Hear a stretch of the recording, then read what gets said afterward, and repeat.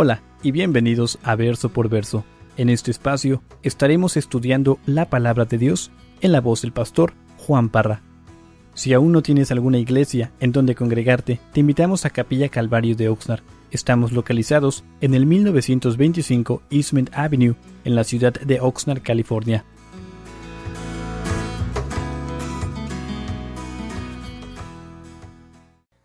Josué capítulo 4, y cuando lo tengas, di amén. Vamos a orar. Padre, tú sabes cómo hemos llegado en esta noche. Y Padre, yo te pido que tú nos hables de acuerdo a la necesidad, de acuerdo a nuestra situación en la cual hemos entrado en este día, en esta tarde. Señor, tú conoces todo. Y nos postramos delante de tu presencia pidiendo que en esta noche tú nos llenes. Te lo pedimos en el nombre de Jesús. Amén y amén. Hermanos, yo no sé cuántos de ustedes han cometido el error que yo he cometido en el pasado de cuando uno está leyendo la palabra de Dios. Como que uno tiene la mentalidad, cuando abres la palabra de Dios, quieres sacarle todo el jugo. Y quiero que miren mi rostro. Yo no sé si ustedes han hecho esto en el pasado. Cuando ustedes abren su palabra, su Biblia, y se sientan, yo no sé si ustedes empiezan a veces a hacer, como que se empiezan a concentrar más, como que su pensamiento lo tratan de cambiar y piensan de que porque hacen los ojos así van a entender más.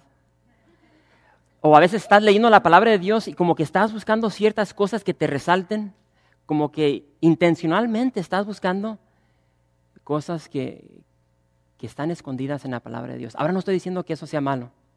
Al contrario, tenemos que escudriñar. Tenemos que machacar más bien la palabra de Dios. Pero yo he notado de que muchas veces cuando me pongo a hacer eso, se me pasan tantas cosas que se encuentran allí encima, por encimita.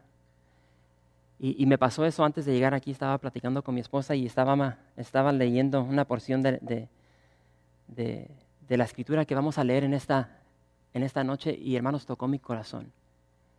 Y les voy a decir por qué tocó mi corazón, porque hermanos, yo en las últimas 2 semanas nunca he vivido lo que he vivido yo, concerniente a mi caminar cristiano. Ha sido una batalla para mí. Y es una batalla de la mente, donde un día estás en victoria y otro día estás en derrota. Y yo no sé si has pasado por eso. Y a veces te sientes como un miserable. ¿Por qué? Porque el enemigo te pone estos pensamientos en tu mente y te sientes como un inútil, como que nada te sale bien, vas de fracaso en fracaso y empiezas a perder la confianza. Dejas de confiar en el Señor y empiezas a confiar en ti. ¿Qué es lo peor que puedes hacer? Yo no sé cuántos de ustedes han pasado por esas etapas, al punto donde ya quieres, dicen ahí, tirar la toalla. Y yo les digo esto con toda confianza. Hace poquito le comenté a mi esposa, le digo, wow, a veces quisiera regresar al correo. Porque empecé a meditar. Y digo, wow, cuando yo estaba trabajando en un trabajo secular, yo no tenía problemas al grado que los tengo ahorita. Y empezó el enemigo. ¿Te acuerdas cuando nomás llegabas a la iglesia y te sentabas y escuchabas? Se acababa el servicio, vámonos. Y hermanos, así nos ataca el enemigo. Y para mí en lo personal, mi confianza empieza a hacer esto. Y fíjense lo que vamos a leer en esta tarde, en esta noche. Josué capítulo 4 dice ahí en el verso 1. Y antes de empezar a leer, hermanos, ahorita el pueblo de Israel está pasando por el río Jordán.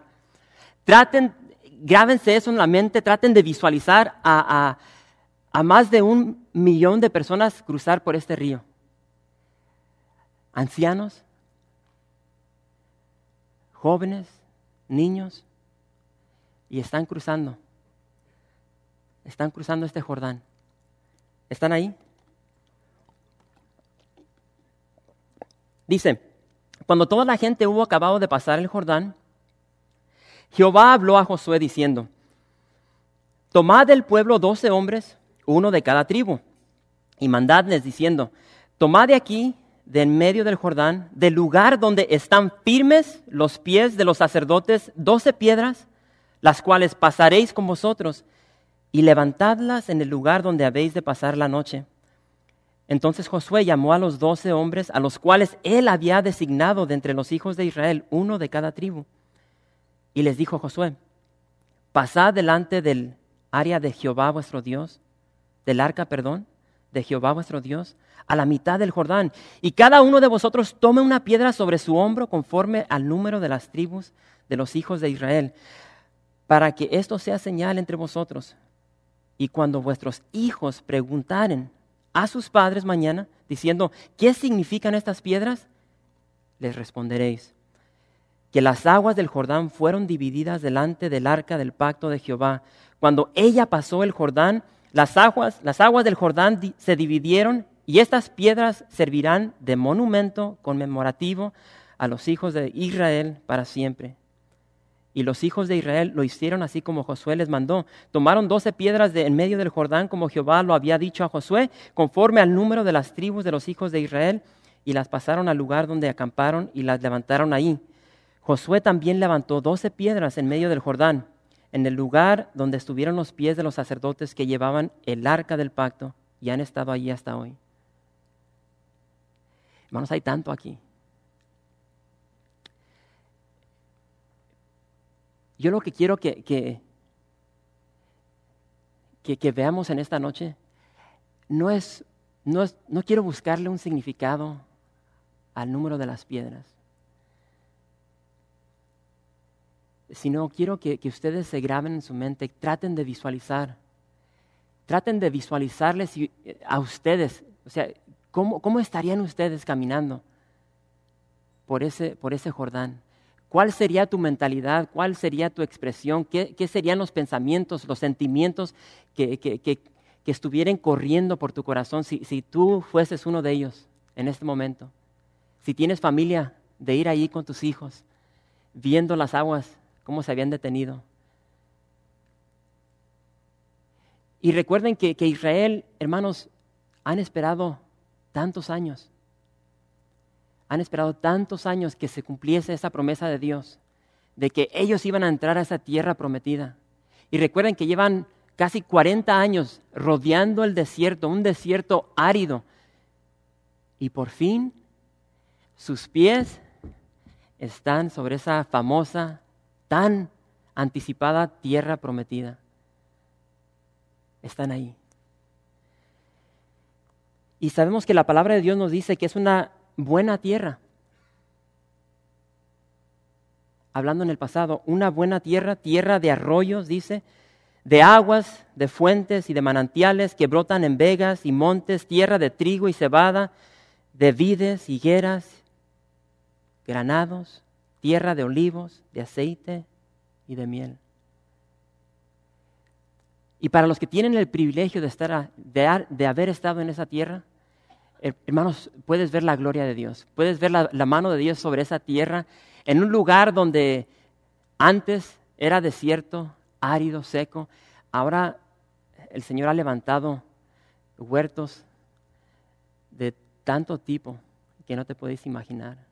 El día de hoy Israel es uno de los países que exporta más fruta, más vegetales, flores, que ningún otro país cerca de donde está. Y lo hace siendo tan pequeño ese país, a comparación de países que tienen 3, 4, 5, 6, 7 veces el tamaño de Israel.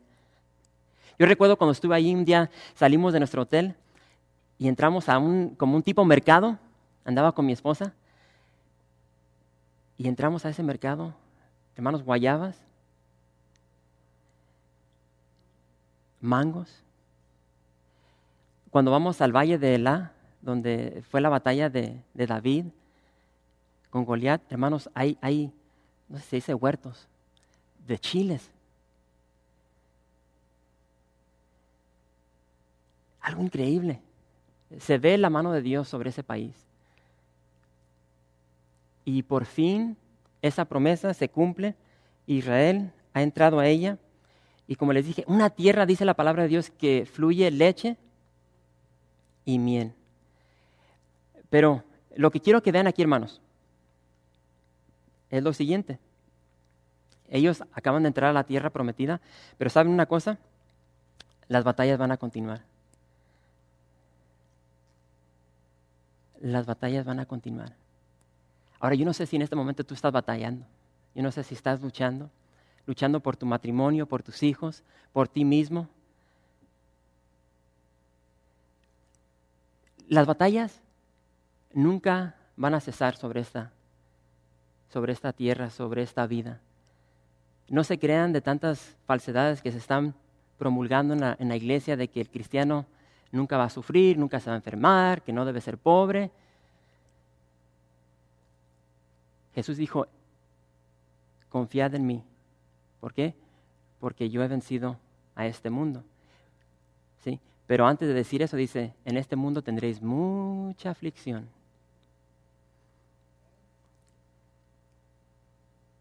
Y esa es una verdad. Y hay aflicción sobre este mundo. Pero aquí Israel, hermanos, aunque ya está en la tierra prometida, van a seguir esas batallas. Y traten de visualizar esto. Cruzan el Jordán.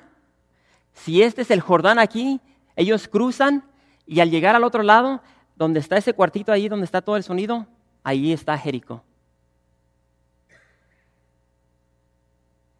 Entran a la tierra prometida y tienen a un enemigo mortal enfrente de ellos. ¿Cómo te sentirías tú? Y si recuerdas la descripción que se nos dio por los espías, cuando ellos entraron a espiar la tierra, eran hombres guerreros, hijos de Anac. ¿Eran qué? Eran gigantes y dice que ellos eran como qué? Langostas en comparación de ellos. Ahora ellos están en su territorio, en esa tierra prometida, y ahora los tienen al frente. Ahora, piensa en eso. Al cruzar tú, ¿cómo irías? ¿Contento? ¿Ya entramos a la tierra prometida? ¿O no se ponen a pensar ustedes en esas cosas? Tanto bulla que se hace, no, pues ya entraron a la tierra prometida, pero ¿con qué se van a topar a entrar allí? Pero ¿saben una cosa? Entre más grandes son las batallas, entre más grandes son esos gigantes, de igual manera son gigantescas las victorias que nos da el Señor. Y hermanos, lo que quiero que veamos nosotros aquí es de que dice la palabra de Dios que todos entraron. Recuerden, eran 12 tribus que anduvieron en el desierto y dice aquí que las 12 entraron a la tierra prometida. Eso nos habla de que había unidad. Porque esas 2 tribus y medias pudiesen haberse quedado al otro lado, pero ellos entraron con sus hermanos y están listos para luchar, listos para batallar. Ahora, al cruzar el Jordán, y aquí es donde quiero, si nos quedamos aquí toda la noche, nos vamos a quedar aquí toda la noche. Hermanos, aquí quiero que mediten y piensen sobre esto. Cuando ellos cruzan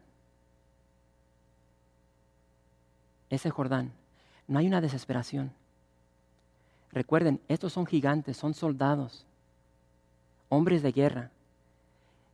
Y cruza Israel y no dice la palabra de Dios que ellos atacaron. Ellos llevan un plan, llevan una orden de Dios. Ellos van siguiendo la palabra de Dios. Es su guía, su dirección. Y lo bello de aquí es de que Dios no se desespera. Dios sabe que ellos están ahí al frente. Y no hay una desesperación. Y fíjense lo que dice el verso 3. Y lo voy a leer, vamos a leerlo de vuelta. Y quiero ver si puedes captar algo aquí. Y esto fue lo que me impactó hace un par de horas.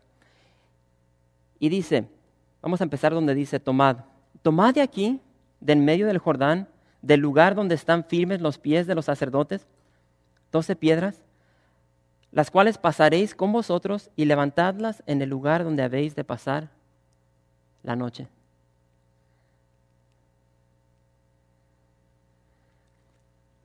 Y hermanos, a mí lo que me resaltó cuando estaba leyendo esta porción era donde dice, donde habéis de pasar la noche.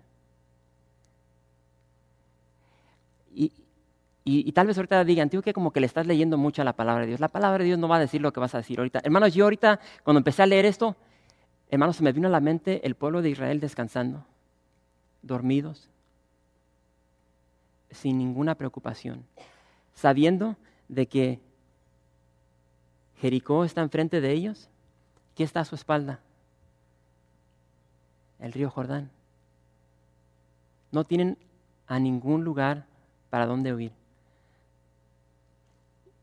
¿Dónde habéis de pasar la noche? Y si estás aquí y dices, tío, ¿qué? Como que le estás aventando mucha crema a tus tacos y ahí no dice eso la palabra de Dios, espérate a que lleguemos al capítulo 5. Y esto lo que te estoy compartiendo ahorita va a ser algo más grandioso. Grábense eso en la mente. Pero como les digo, no hay una desesperación de parte de Dios, de parte de Josué. Y esto es tan importante, hermanos, porque para nosotros es tan fácil olvidarnos de los milagros de Dios. Yo no sé cuántos milagros ha hecho Dios en tu vida. Me atrevo a decir que todos los que están aquí, asumiendo de que eres cristiano, tan siquiera Dios ha hecho un milagro en tu vida. Y es el más grande que va a ser. ¿Sí? Yo siempre he dicho que el milagro más grande que Dios hace es cuando Dios cambia nuestro corazón, cuando agarra nuestro corazón y lo transforma de ese corazón de piedra a un corazón de carne y nuestros ojos son abiertos a la realidad de que somos pecadores y necesitamos un Salvador. Pero tendemos a olvidar las cosas que Dios hace en nuestra vida. Y quiero decirles que Dios nos conoce. Nos conoce mejor que nuestra pareja. Esposa, Dios te conoce más que tu esposo. Esposo, Dios te conoce más que tu esposa, que tus hijos. Ahora, es por eso que Dios aquí dice a Josué, Josué toma 12 hombres, uno de cada tribu, y tomen 12 piedras del Jordán. Y quiero que levanten un monumento. Un monumento, dice aquí, conmemorativo. Y vemos de que también Josué levantó otras 12 piedras en medio del Jordán donde estuvieron los sacerdotes. Y hermanos, estos monumentos simplemente iban a ser una señal para el pueblo de Dios. Una señal.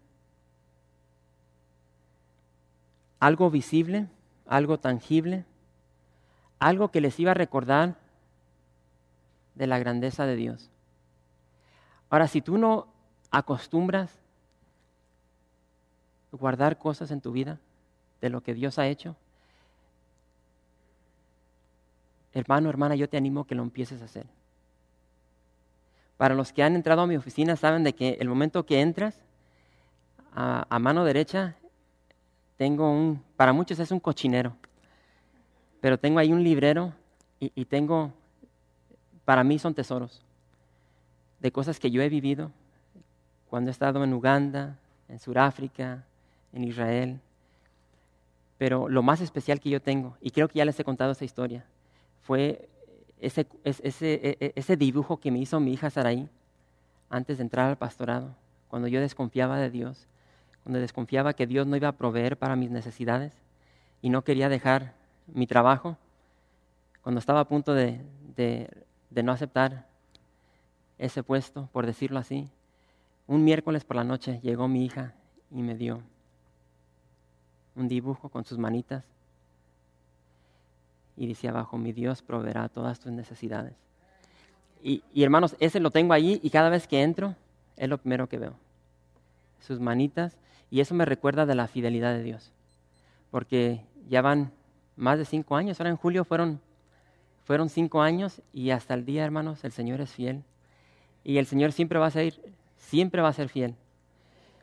Y hermanos, aquí es lo que vemos de que estos monumentos iban a ser un recordatorio para el pueblo de Dios, de la grandeza, del poder de Dios.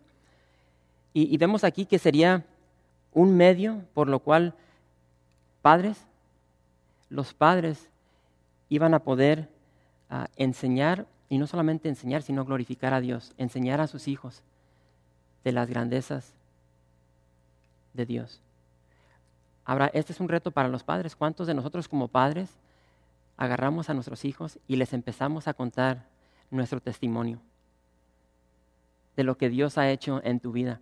Yo a veces les empiezo a contar a mis hijos, mira, ahora que estuve en México, salió ¿cómo se dice? Un álbum donde está una foto de mí con mi mochilita, con puras cervezas Corona y en la mano y mis hijos ven eso y el Señor cambia, nos transforma. Entonces podemos contarle a nuestros hijos las cosas que Dios ha hecho. Ahí les va otra. Esta me la contaron esta semana. Hermano Omar, disculpa, pero tío, que me la soltaron y fue de gran bendición a mi vida.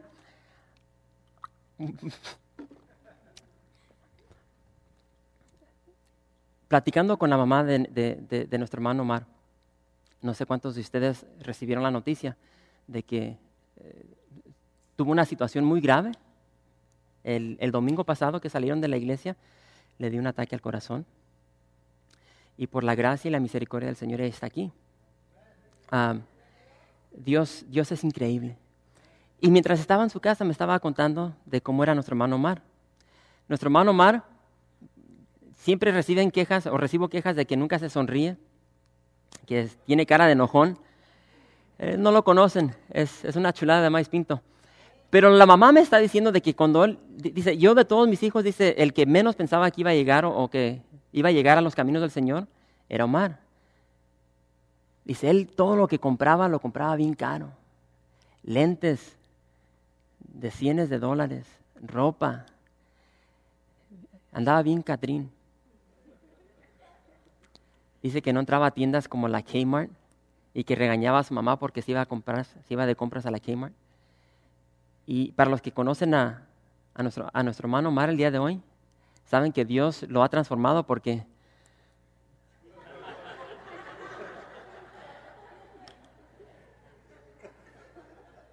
¿son de dónde, bro? ¿De Monterrey? De Monterrey no parece que es de Panamá, parece que es de Monterrey. Pero lo que Dios ha hecho en su vida es algo increíble. Y la verdad es que todos somos imperfectos. El Señor sigue trabajando en nuestras vidas, nos sigue moldeando a esa imagen tan hermosa que es la imagen de nuestro Señor Jesucristo. Pero vemos aquí, yo no sé por qué me fui para allá, pero el ejemplo de los padres. Debemos enseñarle a nuestros hijos las grandezas que Dios ha hecho en nosotros. No sé cuántos matrimonios están aquí que estaban al borde de divorcio, pero por la gracia del Señor se han mantenido unidos. No sé cuántos de ustedes de aquí abusaron del alcohol, de la droga. Tantas cosas que Dios ha hecho en nuestras vidas. Y el Señor nos tiene el día de hoy aquí, firmes, distintos, llenos de su Santo Espíritu. Nosotros somos muy olvidadizos y es por eso que necesitamos ser recordados de las cosas que Dios ha hecho en nuestras vidas. Y fíjense que Josué manda que se hiciera otro monumento donde estaban parados los sacerdotes. Y recuerden que cuando estábamos en el capítulo 3 se nos dijo que en ese tiempo tendía a desbordarse el río Jordán. Entonces ahorita el río Jordán está desbordado y donde están parados los sacerdotes típicamente no está cubierto de agua. Y ahí manda a Josué que se levante este monumento. Y tengan por seguro que cuando estas aguas se secaren en tiempos de sequía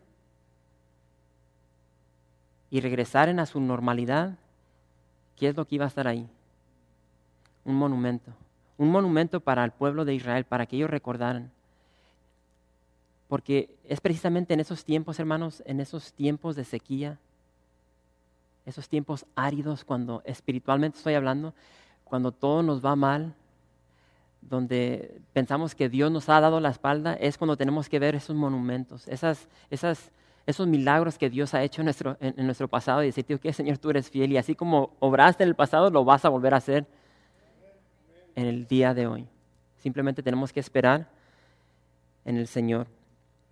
Verso 10, ya nos quedamos ahí mucho. Verso 10 dice, y los sacerdotes que llevaban el arca se pararon en medio del Jordán hasta que se hizo todo lo que Jehová había mandado a Josué que dijese al pueblo, conforme a todas las cosas que Moisés había mandado a Josué. Y el pueblo se dio prisa y pasó. Y cuando todo el pueblo acabó de pasar, también pasó el arca de Jehová y los sacerdotes en presencia del pueblo. También los hijos de Rubén y los hijos de Gad y la media tribu de Manasés pasaron armados delante de los hijos de Israel, según Moisés les había dicho. Como 40,000 hombres armados, listos para la guerra, pasaron hacia la llanura de Jericó delante de Jehová. En aquel día Jehová engrandeció a Josué a los ojos de todo Israel y le temieron como habían temido a Moisés todos los días de su vida. Luego Jehová habló a Josué diciendo, manda a los sacerdotes que llevan el arca del testimonio que suban del Jordán. Y Josué mandó a los sacerdotes diciendo, subid del Jordán. Y aconteció que cuando los sacerdotes que llevaban el arca del pacto de Jehová subieron en medio del Jordán, y las plantas de los pies de los sacerdotes estuvieron en lugar seco, las aguas del Jordán se volvieron a su lugar, corriendo como antes sobre todos sus bordes. Hermanos, esto no fue un accidente. Todo fue controlado, guiado por la voluntad de Dios. Y vuelvo a repetir, hermanos, por si no lo sabían, Dios es fiel. Dios es fiel. El arca del testimonio, sabemos de que era símbolo de la presencia de Dios. Y esa arca, hermanos, estuvo en medio del pueblo, estuvo en medio del Jordán, mientras todos están pasando. La presencia de Dios nunca los abandonó. Y creo que ese es el problema con nosotros, porque muchas veces pensamos que la presencia de Dios nos ha dejado. Por ahí se dice que muchas veces estamos orando y parece que nuestras oraciones topan con el techo y se regresan. Y es difícil cuando estamos clamando al Señor y no sentimos absolutamente nada. Pero hermano, no nos podemos basar a los sentimientos, sino a la realidad, a la verdad de la persona, del carácter de Dios. Y muchas veces dejamos que los sentimientos nos guíen y nos guían, hermanos, a un desastre, a un desánimo. Para mí, me acaban de guiar a una depresión increíble y apenas ahorita voy saliendo. Y es algo que día tras día nomás estamos batallando y batallando. Y el enemigo, ¿qué es lo que quiere hacer? Nos quiere meter duda, porque el momento que estamos dudando de Dios, que dudamos de su carácter, de su amor, de su misericordia, de su fidelidad, llega la desconfianza. Vemos aquí a Dios, estaba en medio de su pueblo, así como lo está en medio de nosotros. Y hermanos, yo sé que muchos de ustedes ahorita están luchando, están batallando, tal como lo estoy haciendo yo. Y yo quiero que tú cobres ánimo de lo que estamos viendo aquí. Dios está en medio de tu problema, Dios está en medio de tu aflicción, de tu depresión, de tu temor, de tu desconfianza, de tu dolor, de tu enfermedad. Dios está allí, no te ha dejado. Y esta es la evidencia que tenemos, porque la palabra de Dios es verdad. Y si no vamos a confiar, a creer en la palabra de Dios, hermanos, yo creo que mejor dejemos todo esto. Porque esta es la verdad, ese es nuestro fundamento, es nuestro guía. Y aquí estamos viendo, hermanos, de que Dios no ha abandonado a su pueblo. Y como les dije, ellos están acampados enfrente del enemigo. Pienso yo, y puede ser que esté equivocado, pero no creo que lo estoy. Están bien campantes, descansando, durmiendo. ¿Cuántos de ustedes pueden dormir cuando estás pasando por aflicción, por temor, por problemas? Parecemos lechuzas a medianoche ahí con más pelando los ojos. Bueno, así tan siquiera estoy yo. Y fíjense aquí una más. Dios cumplió con lo que Él dijo. Dios siempre cumple su palabra. Su palabra nunca regresa vacía. Vayan al capítulo 3. Ya vamos a terminar, hermanos. Es un capítulo cortito. Allí en Josué 3, verso 7, fíjense lo que dice el Señor. Ahora, pregunto, si Dios es un Dios mentiroso. ¿Están ahí? Josué capítulo 3, verso 7 dice, entonces Jehová dijo a Josué, desde este día comenzaré a engrandecerte delante de los ojos de todo Israel, para que entiendan, hermanos, déjenme pronunciar esta palabra, entendamos lo que estamos leyendo ahorita. ¿Qué dice? Para que entiendan que como estuve con Moisés, así estaré contigo. Así como estuvo Dios con Moisés, con Josué, y la lista sigue, así está Dios contigo y conmigo el día de hoy. Y fíjense lo que dice, esa fue la promesa de Dios. Ahora, una de dos, Dios la va a cumplir o es mentiroso y no la va a cumplir. Fíjense lo que dice ahí en el verso 14, regresando al capítulo 14. Y dice, en aquel día Jehová engrandeció a Josué. ¿Dónde? A los ojos de todo Israel. Y le temieron como habían temido a Moisés todos los días de su vida. Dios le cumple lo que le prometió a Josué.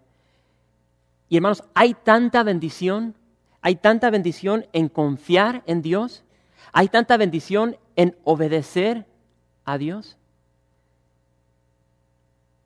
en obedecer su palabra.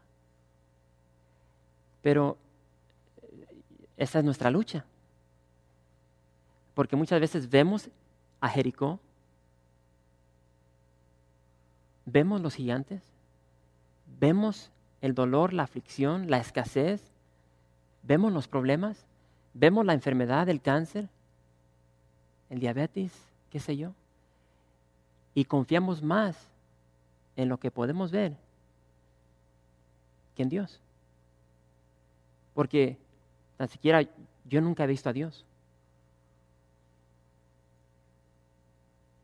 Pero sí veo los problemas que llegan a mi vida día tras día.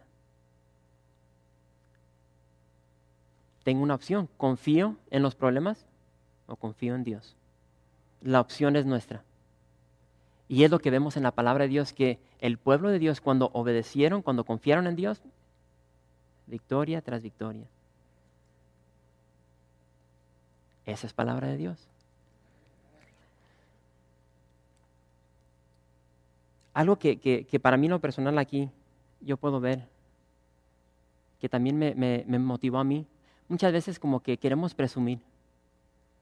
Una vez más, yo estoy hablando de mí mismo.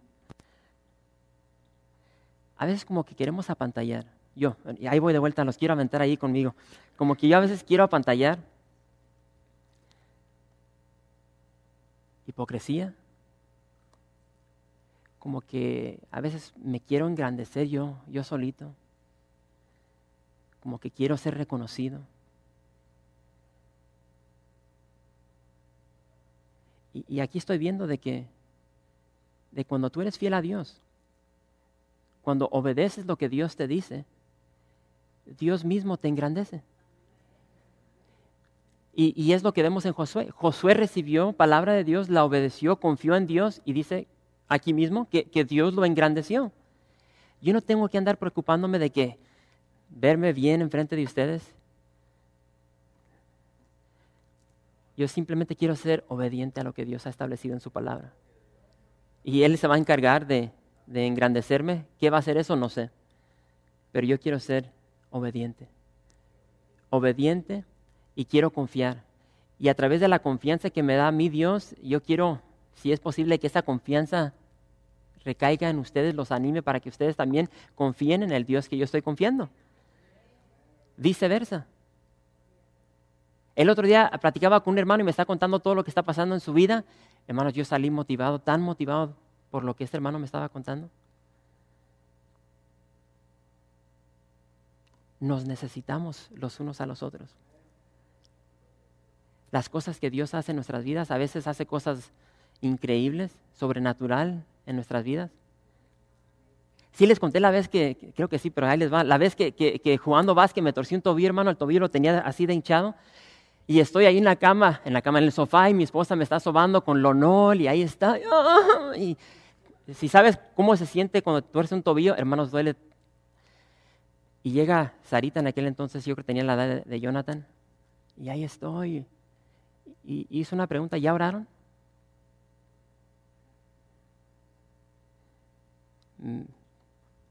Me cayó como una cubeta de agua fría y nomás estiró la manita y empezó a orar por mí. Sanidad, nunca había experimentado yo algo así, sanidad instantánea. ¿Y qué fue lo que pasó? Incredulidad. ¿Por qué? Porque me paré, hermanos, y empecé a hacer... Ahora, yo no sé si tú has pasado por algo así. Pregúntale a mi esposa. Y leemos todas esas historias de lo que hizo Jesús. Eso nomás sucedía en aquel entonces. Métete a África, a países que no tienen los recursos que tenemos nosotros. Habla con esos misioneros que no saben de dónde va a llegar su próxima comida. Y sus vidas son guiadas, alimentadas por la oración, por su fe, la confianza. Y hermanos, Dios siempre provee para ellos. Pero ¿de qué nos preocupamos nosotros? La mayoría de nosotros vamos a llegar a la casa, abrir el refrigerador, tenemos lechita, jugo de manzana, unos huevitos estrellados, un choricito, jamón, unos frijolitos, cereal, fruta. ¿Qué nos hace falta? ¿Agua? Nos metemos a bañar, nos aventamos un baño de 20 minutos ahí nomás, malgastando el agua. Donde hay países que no tienen agua. Y todo eso a mí se me abrieron los ojos cuando yo estuve en agua. Agua necesito. En África,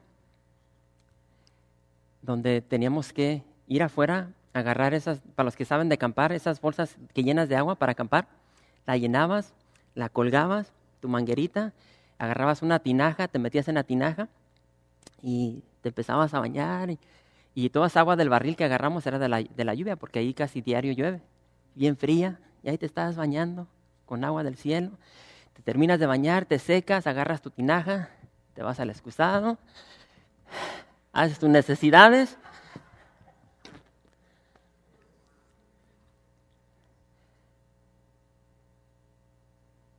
Cuando vives esas cosas te das cuenta de las muchas bendiciones que tenemos aquí. Algo increíble, algo increíble. Ahí no es nada de que vas y el agua calientita. Bueno, ya estoy yendo por otro rumbo. Bueno,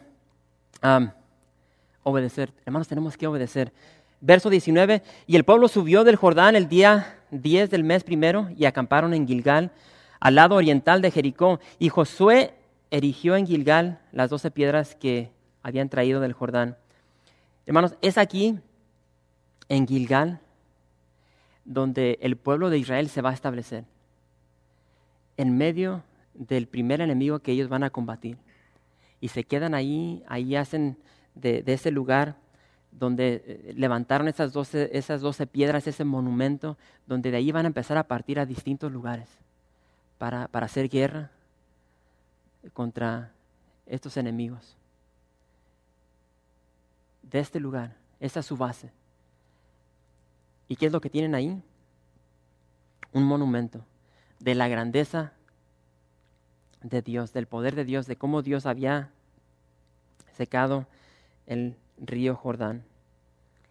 Diario iban a poder ver ese monumento. Para terminar el verso 21, y habló a los hijos de Israel diciendo: cuando mañana preguntaren vuestros hijos a sus padres y dijeren: ¿qué significan estas piedras? Declararéis a vuestros hijos diciendo: Israel pasó en seco por este Jordán, porque Jehová vuestro Dios secó las aguas del Jordán delante de vosotros hasta que habías pasado, a la manera que Jehová vuestro Dios lo había hecho en el mar Rojo, el cual secó delante de nosotros hasta que pasamos, para que todos los pueblos de la tierra conozcan que la mano de Jehová es poderosa, para que temáis a Jehová vuestro Dios todos los días. Dios lo hizo aquí y acabamos de leer que ya lo había hecho previamente. El poder de Dios, la grandeza de Dios va a continuar y ha continuado. Y hermanos, ese es el Dios que servimos. La motivación en esta noche es para los padres. Padre, ¿qué estás haciendo con tus hijos? ¿Qué estamos haciendo con nuestros hijos? Si estás aquí y no eres padre, prepárate para cuando lo seas. ¿Qué ejemplo le estás dando a tu hijo, a tu hija? ¿Qué monumentos les has edificado? La tendencia es la siguiente. Creo que nosotros estamos tan confundidos, desorientados, que desobedecemos la palabra de Dios por ignorancia. Y esto es lo que corría por mi mente el día de hoy. Celebramos el día de hoy no, pero en este país celebramos días festivos. Y se nos da por este país días festivos donde no tenemos que ir a trabajar. Y si eres como yo, tomas el día festivo, ¿qué es lo que haces? Pachanga, carne asada, descansas, limpias, cortas el zacate y tienes tal vez la menor idea del por qué se celebra ese día. Se llegan esos días festivos y ¿qué es lo que hacemos? Pachanga, carne asada. Y nunca tomamos el tiempo para investigar por qué es ese día festivo. Las vidas que se han entregado, que se han sacrificado por este país, para que nosotros el día de hoy tengamos esta libertad, lo hacemos como basura. Lo pisoteamos. ¿Por qué? Porque no hay conocimiento. Tantos soldados que han dado sus vidas. No sé cómo se dice, Veterans Day, Memorial Day, 4 de julio. Si eres como yo, simplemente sabes que ese día te queda, vámonos al parque, carne asada, un pollito.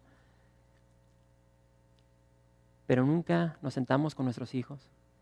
Mi hijo, en este día muchas personas dieron sus vidas para que tú el día de hoy puedas disfrutar de esta libertad, de toda la bendición que este país nos da. Y es lo mismo que está pasando aquí. Esta era una oportunidad para los padres para que agarraran a sus hijos. Mi hijo, en este día el Señor demostró su mano de poder. Partió ese río Jordán y pasamos. Y esa verdad del poder de Dios, de su gracia, de su amor, de su misericordia, iba a continuar a través de los hijos. Pero como vamos a ver en el capítulo 5, la infidelidad del hombre. No sé si se dice así, pero nuestra terqueza, somos bien tercos, desobedecemos. Y vamos a ver de que el pueblo de Dios dejó de hacer algo tan importante que Dios les había mandado que hicieran. Hermanos, confiemos en el poder de Dios. El día de hoy el Señor tiene ese mismo poder. No perdamos la vista de su presencia. Gracias por visitar calvariooxnard.org. En este sitio web podrás encontrar información fresca cada semana, como los servicios previamente grabados, los cuales están disponibles para ti para que los puedas escuchar en cualquier momento. Estamos seguros que este material será de gran edificación espiritual para tu vida y para tu familia. La visión de Capilla Calvario de Oxnard es ser como Jesús, aprendiendo y viviendo la palabra de Dios.